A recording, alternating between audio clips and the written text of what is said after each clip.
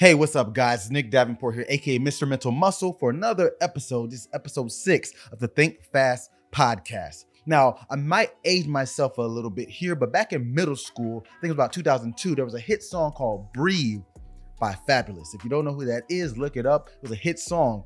Now, breathing, a lot of times people say just breathe when they're referring to calming down or relax. And in my line of work, whether it's working with athletes, military, corporate wellness, everyday people, being able to relax is a very key skill to know. And a lot of times when a coach or a coworker, or whoever it is, tells you to relax, you'll be like, okay.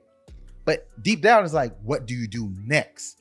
Because relaxing is a skill. There's different techniques to help your body physiologically and psychologically calm down and relax. Now, we're gonna talk about breathing. Now, it seems pretty straightforward. We breathe to live. Our body needs to take in oxygen, then let out CO2. Now, not to get deep into that, but the balance between how much oxygen plus how much CO2 that you're letting out can affect how your body actually regulates on many different performance levels. But in regards to relaxing, a lot of times we got to think about how much oxygen are we taking in. There's things like thoracic breathing, which is more from your chest, your upper back, or diaphragmatic breathing, which is from the diaphragm, that muscle that allows your belly to expand and really take in that oxygen. So understanding this, you can test this by putting your hand on your stomach, laying flat, calmly taking inhales, and having your other hand on the chest and seeing which comes up more so. Now, if you're getting your chest coming up more when you breathe, that's thoracic breathing. You want less of that.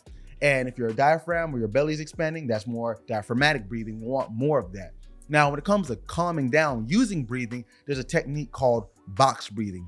Now, with box breathing, it's basically taking an inhale on a time of, say, 3 to 4 seconds, holding on about 3 or 4 seconds, and exhaling in 3 or 4 seconds. Now, it can go longer, but typically you want to start at a smaller pace and then increase as you get better, slowing it down. Now, the reason we do this is, one, we're more aware and in the moment because you have to actually control how you're breathing. Oftentimes we're huffing and puffing, not realizing we're going quickly or it's not in sync, whatever it may be. So if we can control it, that's the first step of calming down. But the other side of that is it invokes the parasympathetic response. Now there's the sympathetic and the parasympathetic. The sympathetic gets us ready, fight or flight mode, ready to go and attack or do whatever you need to do. Parasympathetic brings those physiological factors back down. Now, you can't have them both invoked at the same time. That's the beauty of learning how to breathe and invoking something called the vagus nerve, which actually tells your body, your heart rate to slow down. So now you may not necessarily just relax automatically, but if you have a slower heart rate, be able to calm your body and brain down, you can think more clearly so you're able to get relaxed. So this is just a technique you can practice, and over time, you'll be able to reset and relax much quicker. So try that out. Thanks as usual for tuning into the Think Fast podcast. And as always, get your mind right.